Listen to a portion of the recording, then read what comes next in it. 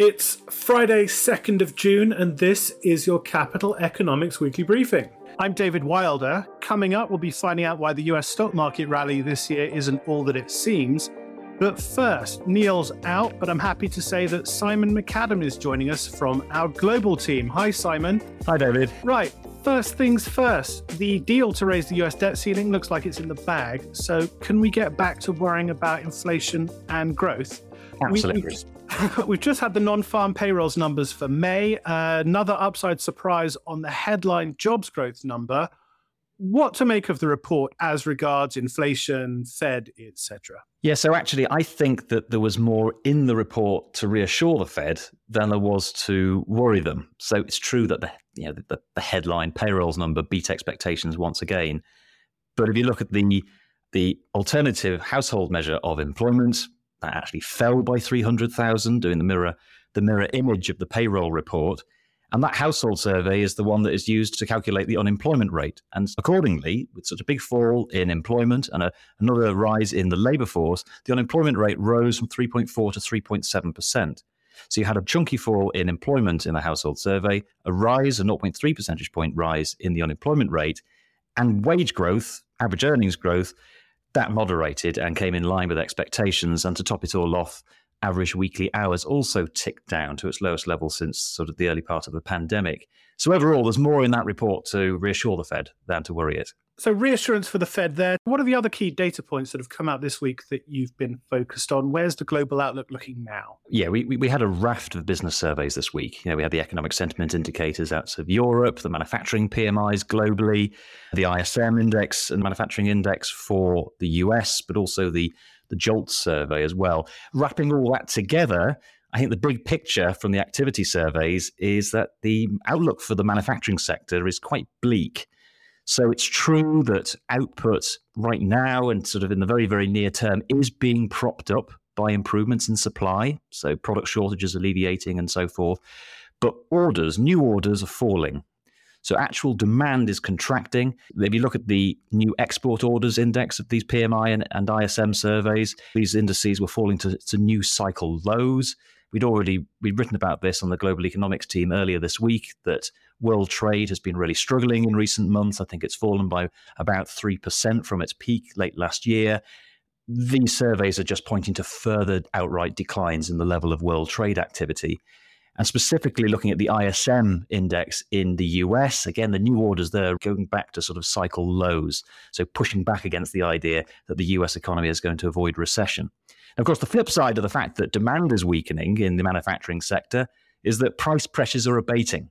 So we had the price indices, both input and output prices in these business surveys. These indices fell below the 50 no change level. So what that is essentially saying is that if you take the manufacturing sector globally, a net majority of firms are now reporting outright declines in the prices of goods, of manufactured goods. So there's some good news there in terms of the pipeline price pressures from a sort of goods inflation point of view. Goods prices falling. What about on the services side? I did want to pick up on one of the other big data points this week. That was inflation numbers from the Eurozone, headline and core inflation, both off pretty sharply for May. At the same time, though, the latest employment data for the Eurozone is showing a pretty tight labour market still. How does that feed into the inflation story? Yeah, I mean, this was certainly an encouraging HICP print for the ECB in the sense that we did see the big falls in headline inflation. We saw a second consecutive monthly fall in core inflation. And I think most encouragingly of all, in sharp contrast to the UK, remember last week, we got the UK CPI numbers and services inflation rose in the UK. Would have been much to the alarm of the Bank of England. But services and inflation in the Eurozone has fallen. And consequently, so that's good news for the ECB. But as you say, we also learned this week that the unemployment rate in the Eurozone reached a fresh record low. So on the one hand, you've got some encouraging signs from the inflation data, but you've got a very, very tight labour market. And so consequently, I think it's still early days for the ECB to think about stopping its hiking cycle, concluding its hiking cycle. In fact, on Thursday, Christine Lagarde gave a speech in which she said that there was no clear evidence of a sustained reduction in inflation that would reassure the ECB. So even the ECB themselves are saying this is too early. So consequently, a June hike is still on for the ECB, probably even a July 25 basis point hike too. So we're sticking with our forecast for the ECB's deposit rate to peak at 3.75% in this cycle. So you've spoken about weakness in the manufacturing sector. You're just talking now about Eurozone inflation dynamics. But when we look at the advanced economies as a whole, is the disinflation story one about goods inflation? Primarily, disinflation has been about energy inflation coming down very sharply over the past year. But increasingly, it's also been, it's particularly for the US, but also increasingly in other advanced economies, it's also becoming a story of goods disinflation too. The most sticky and persistent part of the inflation story is in services. And this is why it's services inflation specifically that is going to be drawing the most attention from people in central banks. Policymakers are really focused on the outlook for services inflation, because that is the part of the inflation, the CPI baskets that are most driven by domestic factors over which they have control using monetary policy. So consequently, this is why it's encouraging that we've had, particularly in the case of the Eurozone, that we've started to see that perhaps services inflation has already peaked. Nonetheless, still a couple more rate hikes to go in the Eurozone. Certainly some more in the UK as well after that shocking April CPI report. Potentially the Fed's not done yet, to be seen. You had a report out in March explaining how monetary policy changes transmit through economies, and you concluded then that most of the tightening had yet to feed into the system. And that at the time only added to our conviction that most advanced economies were heading for recession. Given where we are now, looking at more of these rates coming, presumably that means even tighter conditions, more constrained activity? Yeah, absolutely. Compared to where we were since I wrote that report, we've added in a couple of rate hikes, both on the US side of things and also in the UK, and because of the extra resilience of activity that we've seen in the opening months of this year.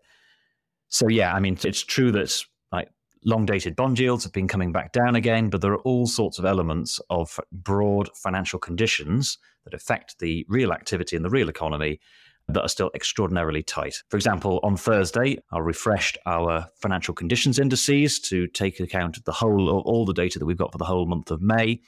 And these FCIs, financial conditions indices, are still at broadly their highest levels since the global financial crisis, major advanced economies. So consequently, the story of tight financial conditions posing a significant headwind to growth in the second half of this year, that hasn't changed. So it's still the case that more than half of the effects of the aggressive monetary tightening cycle are yet to be felt. So financial conditions still looking tight. What does that mean in terms of recession? I think it means that in the absence of really strong countervailing forces, the base case still has to be that there's going to be recessions in major advanced economies in the second half of this year.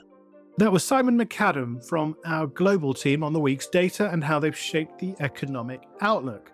Now, at the time I'm recording this, the S&P 500's up nicely thanks to that jobs report. What's more, a broad range of the index's components are doing well. That's not been the case for most of this year. The S&P 500 may seem to have had a good 2023, suggesting the US economy is in good shape as well. But look a bit closer at what's driven the benchmark and a very different picture emerges. Oliver Allen and Adam Hoyes from our financial markets team have been analysing what's been driving the S&P this year, and they've come up with some striking conclusions about an intensely focused rally, and one that looks unsustainable. I spoke to them earlier, and I started by asking Oliver what's been going on. I think what's been happening with the S&P 500 has been really interesting. You've seen the index overall make pretty strong gains, pretty solid gains. Overall, S&P 500 is up something like 10% in 2023 so far. But if you look under the hood, you kind of realize there's a bit more to that story. So you've got a situation really where you have a very small number of the largest tech firms doing very, very well. And then the rest of the index, so most other large cap US companies have really gone sideways or they've gone down a bit. So, there's different ways you can cut up the numbers. So sometimes you see people strip out the FANG companies or strip out another basket of big tech firms. But the way we've done it is just to sort of chop the index up by size. So if you pick out the biggest 5 companies in the S&P 500, all of which are tech giants, and you look at like a market cap weighted portfolio of those, So those 5 companies would have returned something like 50% year to date. So really blockbuster gains from those firms. If you look at the next 95 companies in the index, those are around something like 3%. So really quite mediocre gains. And then if you look at the next 400 companies, so I suppose the rest of the index, that's pretty much flat this year. So yeah, really a case, to be honest, this year so far of the US stock market doing well overall, but under the hood, it's the big tech firms kind of leaving everyone else in their dust. Quite striking, isn't it? So just to put some names on it, and even as companies like Nvidia, Apple, Google, and the like have been pushing up the headline index with these huge gains, under the surface, as you say, you've got these blue chip names of US industry, Caterpillar, Coca-Cola, Johnson & Johnson, etc. At best, badly underperforming the index, and at worst, they're down double digits. What does all this say about where the stock market is going?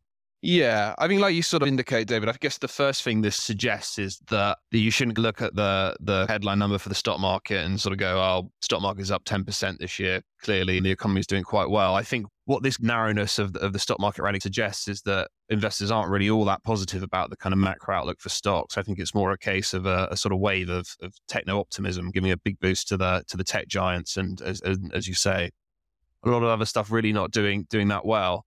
I mean, in terms of kind of where we go from here, I think the answer is a little bit nuanced, really. On the one hand, it's definitely true that we've seen top-heavy rallies in the past, right? Like rallies where the stock market continues to go up for a long time, but it's the biggest firms doing the best. So I guess if you think back to the kind of mid to late 1990s and the sort of rally that morphed into the dot-com boom, that was a period where the stock market, the S&P 500, was doing very, very well. And within that, the largest firms were doing best.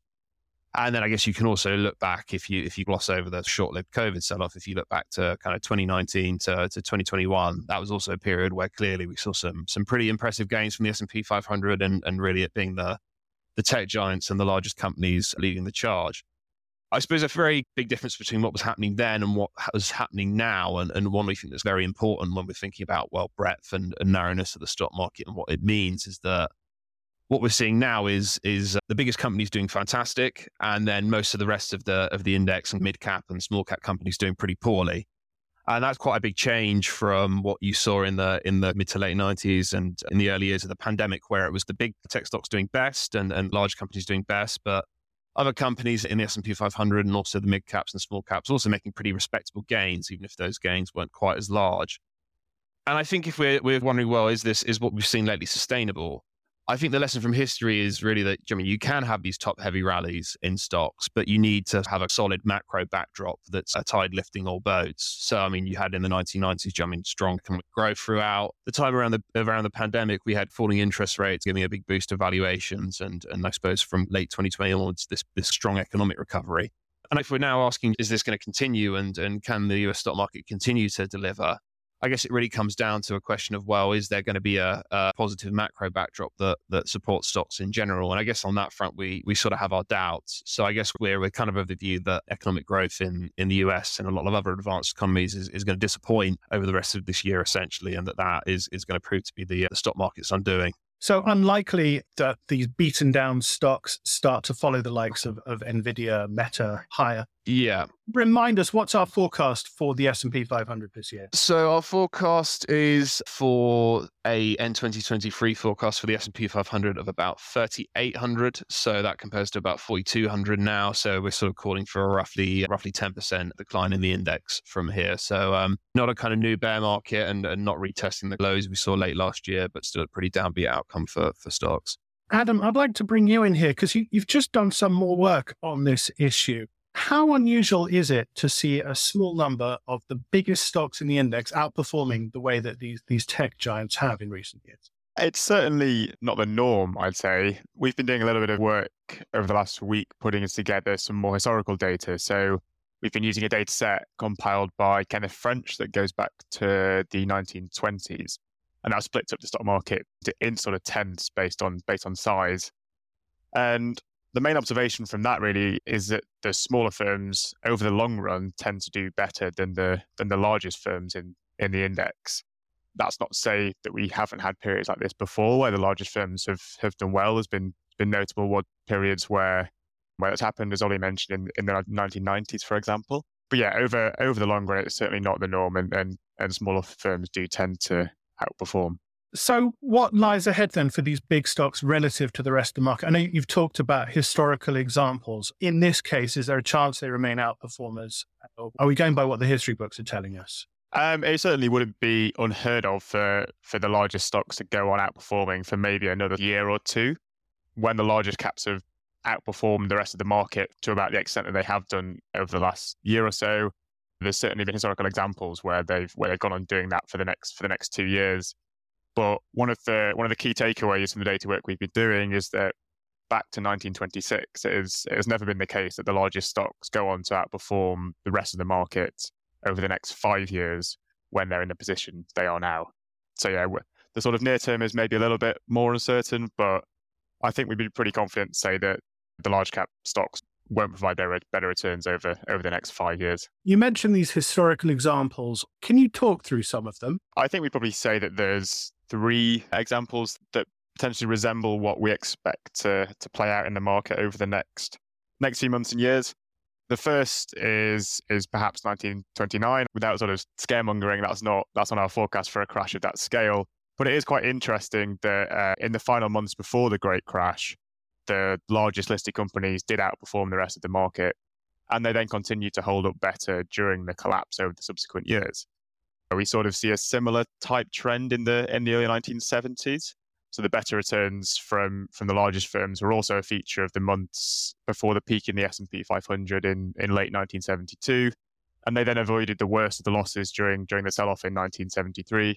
And then finally, the large caps propped up the S&P 500 as it sort of treaded water in the very late 1980s, 1989, and into early 1990. And then again, it avoided the worst of the drop in the market later in 1990.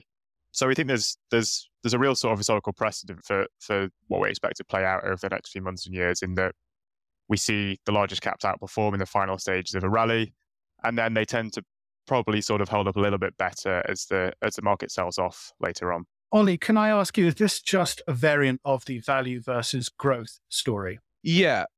There's a lot of overlap between value versus growth. I mean, it depends what basket of growth stocks and what basket of value stocks you look at. But another prism to look at this through is, well, we've seen, for example, the largest companies in the MSCI USA Growth Index, which again happen to be those big tech firms. They make up a pretty big share, if not around half of the kind of MSCI USA Growth Index. So those have clearly done very well. Other growth stocks have put in a middling performance, and then values kind of struggled a little bit this year. And I think, yeah, it is, just large extent, it is a value versus growth story. What's happened really is that investors have run up the valuations of some of the biggest US tech giants. And I suppose the reasons they've done that is because they're banking on AI, really, it seems, driving a kind of renewed period of explosive earnings growth for those companies. And I think if you look at metrics like what's the valuation gap between growth stocks and value stocks in the US, that's hit sort of new highs recently. So again, we're very much in a situation again like we were earlier on in the pandemic, and perhaps to some extent in the dot-com boom too, where investors are kind of unusually willing to pay a very high premium for growth, basically. So for that to really be justified, these large tech companies are really going to have to deliver over the next few years. So our longer term view is still that we'll get to the point where value will be outperforming growth. Yeah, it's always hard to tell exactly when you might have that reversion. It kind of feels like people have been banking on that reversion back to value for some time. It seems to kind of happen. Sometimes you get a break of 6 months or a year where value's doing better, but it really has been growth's period for the past, 10, 15 years. But yeah, I think even if we can't say exactly when, I think we're of the view that valuations gap between value and growth is pretty compelling. And as Adam sort of said earlier, if you look 1 to 2 years ahead, it's kind of hard to make much of a call. But if you're looking 5 years ahead plus, I think there's a pretty strong case really for some outperformance of value relative to growth. That was Oliver Allen and Adam Hoyes on the narrow and unsustainable US stock market rally. I'll post their latest analysis on this in the show notes, but if you have access to CE Advance, our premium platform, you get our complete US macro analysis, all our market insight, as well as proprietary data like Simon's financial conditions indices. Learn more about that on our website, capitaleconomics.com. But that's all for this week. You can subscribe to the weekly briefing via Spotify, Apple, or wherever you listen to podcasts. And until next time, goodbye. Whilst this podcast is provided with all reasonable skill and care, it comprises the subjective views of our economists. Furthermore, these views are not opinions, nor do they constitute investment or financial advice, or are they guarantees or reassurances to the expected results of any investment products or outcome. You should seek your own specific advice in relation to questions you may have. We will have no liability to you in relation to this podcast whatsoever.